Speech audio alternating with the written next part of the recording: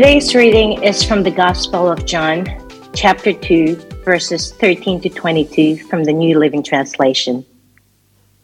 It was nearly time for the Jewish Passover celebration, so Jesus went to Jerusalem. In the temple area, he saw merchants selling cattle, sheep, and doves for sacrifices. He also saw dealers at tables exchanging foreign money. Jesus made a whip from some ropes and chased them all out of the temple. He drove out the sheep and cattle, scattered the money changers' coin over the floor, and turned over their tables. Then going over to the people who sold doves, he told them, "Get these things out of here. Stop turning my Father's house into a marketplace." Then his disciples remembered this prophecy from the scriptures. "Passion for God's house will consume me." But the Jewish leaders demanded, "What are you doing? If God gave you authority to do this, show us a miraculous sign to prove it." "All right," Jesus replied. "Destroy this temple, and in 3 days I will raise it up." "What?" they exclaimed. "It has taken 46 years to build this temple, and you can rebuild it in 3 days?" But when Jesus said, "this temple," he meant his own body. After he was raised from the dead, his disciples remembered that he had said this, and they believed both the scriptures and what Jesus had said. We now look forward to hearing the Lord's message through David. Thanks, David. Thanks so much, Amy. There's a saying amongst the politicians in Canberra: if you want a friend in politics, then get a dog. I've seen firsthand the fickle nature of the allegiances in politics. Such is the nature of the relationship in local, state and federal government that they can give you the illusion of trust for one another. With so many relationships becoming transactional, it makes it challenging when you feel as though people only like you because of what you can do for them. And I wonder if Jesus didn't feel this way at times. Let me pray. Jesus, as we spend time in your word, we ask that you would enliven it for us, that you would help us to see the truths that you want to reveal to us today. Holy Spirit, would you speak to us deep to deep? Would you quicken in our spirit an understanding of you, of the depth and the breadth of your love for us, and for our need to continue to believe and to trust in you. Brood over us, Holy Spirit. Be at work in and through this time. In Jesus' name we pray. Amen. Well, earlier today, I asked the question, why do you live where you live? So I wonder, for those joining us now, how you might respond to that question. Jesus chose an interesting spot to live in, a spot to base his ministry, in Galilee and primarily in Capernaum. Now, to understand Galilee is to understand much of what influenced Jesus' teaching and his ministry. So it's worthwhile taking a little bit of time to set the scene. Galilee. Well, Galilee was in the northern reaches of Palestine and ruled by Herod Antipas from 4 BC to AD 39.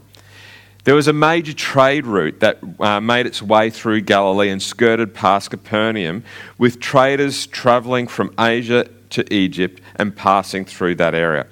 So it was a great place to collect taxes, hence Matthew, the tax collector. There was a strong mix of cultures in the region, absorbing Greek and Roman influences, and yet it still remained patriotic to Jerusalem. But the mix of cultures resulted in a distinctive, less refined, aromatic pronunciation of words that quickly differentiated the Galilean from their southern Judean counterpart. Matthew 26:73, it reminds us of Peter, the Galilean, who his accent gave him away, when he was denying Jesus. With those from the south looking down their nose at those from Galilee, the racial mixture, differences in speech and location to the northern neighbours caused the Judean Jews in the south to view Galilee and its inhabitants with a degree of contempt. Galilee itself was generally divided up into the upper altitude areas, the upper Galilee, and then the lower areas of lower Galilee, with the limestone hills and cliffs of 1,200 metres above sea level in the upper north, dropping down almost in a step fashion to the lower south, where the altitude was 200 metres below sea level at the Sea of Galilee. Galilee would have been almost like the food bowl of Israel, growing grapes, pomegranates, olives, and grains of all kinds, fishing in the Jordan River and the Sea of Galilee. And this comes out time and time again in Jesus' teaching, his parables and his illustrations. Along with the good, Galilee also faced its struggles. The east-west valley region between the Sea of Galilee and the Mediterranean Sea was almost like a wind tunnel at times, with 100+ km/h winds funneling through that area, creating flash storms over the Sea of Galilee. It was a region that also struggled with disease and low life expectancy, with almost 50% of those interned, those buried in Galilee, dying before they reached adulthood. There was a host of diseases. And with the 600 millimetres of annual rainfall, heavy dews, and the prevalence of water meant that they had a long struggle with malaria that continued to exist all the way up to the 1920s. For Jesus to live where he lived in Galilee, using Capernaum as his ministry base, meant that there was greater freedom from the constant watchful eye of the Jerusalem high priest and the Roman control. It meant that he was close enough to Jerusalem to go up to the religious festivals, but still far enough away to keep him at a more comfortable distance. He was also closer to his boyhood home of Nazareth and his half-siblings. 11 of the 12 of Jesus' disciples were from the region of Galilee. If you have your Bibles with you, I invite you to turn to John chapter 4, verse 43. John chapter 4, verse 43. Previously, Jesus had left Galilee to go to Jerusalem for the Passover festival. We heard how well that went down when through Amy's Bible reading from John chapter 2, verse 13 and following. Jesus was not the only one to go down from Galilee to the Passover. It was the responsibility of every good Jew, and especially every Jewish male, to travel to Jerusalem for the Passover. But on the way back, rather than bypassing Samaria, as all good Jews should do, Jesus goes through Sychar in Samaria, and in the process turns a faith conversation on its head. And thanks, Sam, for your message last week. After a 2-day extended stay in Samaria, we pick up the story again in John chapter 4, verse 43. Many of those in Galilee that had travelled to Jerusalem for the Passover had already arrived home. And in many of those homes, Jesus would have made a riveting yarn to tell over the dinner table. So we find ourselves in chapter 4, verse 43. At the end of the 2 days, Jesus went on to Galilee. He himself had said that a prophet is not honoured in his own hometown. Yet the Galileans welcomed him, for they had been in Jerusalem at the Passover celebration and had seen everything that he did there. As he travelled through Galilee, he came to Cana, where he had turned the water into wine. There was a government official in nearby Capernaum whose son was very sick. When he heard that Jesus had come from Judea to Galilee, he went and he begged Jesus to come to Capernaum to heal his son who was about to die. In verse 48, Jesus asked, "Will you never believe in me unless you see miraculous signs and wonders?" Now, I don't know about you, but that seems a little bit harsh, don't you think? Like, crikey, a desperate dad comes to Jesus. He doesn't want to see his beautiful boy become just another statistic of Galilee, possibly suffering from malaria. The dad makes a 26-kilometre trip, navigating the windy roads and weaving up the 500-metre climb from Capernaum on the water's edge of the Sea of Galilee up to the lower hill lands of Cana. It was hoped that the rumours would be true. The reputation that Jesus was gaining would be true. That here was the healer, a man who could do amazing things, the unbelievable, the incomprehensible. What wouldn't you do for a child that you love so much? Tearing yourself away from a bedside vigil to chase down your last, your only hope. So the government official makes his way to Cana, asking for directions to find Jesus. And with every desperate direction comes another, joining the growing crowd following behind. And then dropping to his knees, the official begs, pleads for Jesus to heal his son who is at death's door, with no other hope. And with him, the lunchtime crowd gathers to see. The desperate plea is met with, "Will you never believe in me unless you see miraculous signs and wonders?"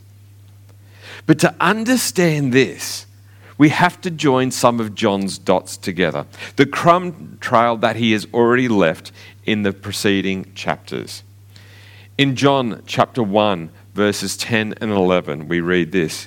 "He came into the world he created, but the world didn't recognize him. He came to his own people, but even they rejected him." John chapter 2, verses 23 to 25. "Because of the miraculous signs Jesus did in Jerusalem at the Passover celebration, many began to trust in him. But Jesus didn't trust them because he knew all about people. No one needed to tell him about human nature, for he knew what was in each person's heart." John 4:44. "He himself said that a prophet is not honoured in his own hometown." And while Matthew, Mark, and Luke place this statement against Nazareth, there is good reason to see why John is contrasting it between the nation of Israel as a whole, who wanted to see Jesus put on a good show, comparing this to those of the Samaritan town who had just seen Jesus and had accepted him as the Messiah just a few days ago. But also the "you" here in verse 48 is plural, not a singular "you," not singling out you. It's as if Jesus is looking out. He's looking out beyond the man bowing down at his feet, pleading right in front of him. He's looking out beyond that. Jesus' gaze goes further to the crowd, rubbing their hands together, waiting to see Jesus perform. "Will you never believe in me unless you see miraculous signs and wonders?" But Jesus' attention returns to the desperate plight of a dad and his dying boy. The official pleaded, "Lord, please come now before my little boy dies." Then Jesus told him, "Go back home. "Your son will live." And the man believed what Jesus said and started home. While the man was on his way, some of his servants met him with the news that his son was alive and well. He asked them when the boy had begun to get better, and they replied, "Yesterday afternoon at 1:00, his fever suddenly disappeared." Then the father realized that that was the very time that Jesus told him, "Your son will live." And he and his entire household believed in Jesus. This was the second miraculous sign Jesus did in Galilee after coming from Judea. This account from the life of Jesus ripples through time, from the first readers of the account to us today. And the challenge for then, and it is also a challenge for us today. It challenges us about how do we see Jesus. There are three responses to Jesus in this account from John. For the crowd, it's been several days since Jesus' last stand-up performance in Jerusalem. Controversial, entertaining, satisfying for those who are happy to see those who exploit get their own. They were ready for another show from Jesus. Today, we can easily find ourselves entertained by Jesus, fascinated by Jesus, wanting to see Jesus do something fun and enjoyable, wanting to be able to quote from Jesus when it suits us and when it works in our favour. After all, wouldn't Jesus be on our side in sticking it to the man? But Jesus didn't trust them because he knew all about people. No one needed to tell him about human nature, for he knew what was in each person's heart. Then comes an official, a person who worked for the man, Herod Antipas, an official in his employ. He comes to Jesus in hope. In the hope that Jesus can change things, can fix what is broken, to heal his son. He came to Jesus in the hope of what Jesus could do for him and his son. And rather than turning him away, Jesus calls him to trust. "You came all this way to beg me to come with you." The official pleaded, "Lord, please come now before my little boy dies." Jesus told him, "Go back home. Your son will live." And the man believed what Jesus said and started home. Daring to hope brought the official all this way. And now, daring to go home will take him back home again to see what would happen. Not with Jesus, but going alone, carrying the belief that Jesus would be true to his word. But then, on returning home, something changes in him. A responsive belief in what Jesus can do for him changes. It changes from a belief in what Jesus can do for me to a belief in who Jesus is, which changes me. Then the father realized that this was the very time that Jesus had told him, "Your son will live." And he and his entire household believed in Jesus. Today, perhaps you've come to believe in Jesus because of what he can do for you.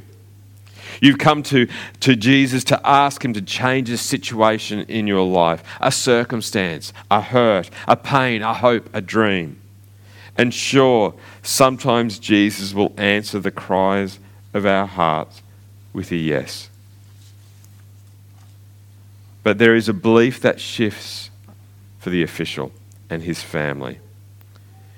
And this is the greater miracle of all. The more powerful work that takes place in a person's life moving from a transactional belief to a relational belief. And he and his entire household believed in Jesus. Not just in Jesus' power to heal, but a belief in Jesus, the person, the anointed one, the Son of God, the one who is God. So I wonder, where do you find yourself today? Seeing Jesus at a distance, keeping him at a distance, with a healthy sense of curiosity and interest, wondering, I wonder what will happen next. I wonder how I can quote him to get at someone or to get what I want. Perhaps you've been coming to Jesus with your hopes and dreams, your aches and pains, believing, longing that Jesus can make a difference for you and those you love. And there is absolutely nothing wrong with that. But how much more, how much richer, how much deeper it is to believe in Jesus, in who he is, Messiah, King, Lord, and God. That is a relational belief that changes you. Let me pray. Jesus, we can often read and reflect on things and miss the deeper truths. Lord, help us to better understand the difference that it makes to move from a transactional belief in you because of what you can do for us to believing in you because of who you are and how that changes us. Holy Spirit, would you continue to do your work of transformation in us, whether it be an acceptance of Jesus as Lord and Saviour, not because of what he can just do for us, but because of who he is and how that can change us. Amen. You know, Jesus encourages us to ask, to seek, to knock, and to keep on asking, keep on seeking, keep on knocking. He wants us to come to him. What would you ask of Jesus today? And how would you respond if Jesus doesn't come through in the way that you want? How might you grow in your belief in a personal relationship with Jesus? And how might this relationship change you? And in what area of life does Jesus want to trust you? You see, it's not just about us trusting in Jesus, but it's about us being someone that Jesus can trust, that Jesus can invite and open up opportunities for him to involve us in the things that he wants us to be involved in and do.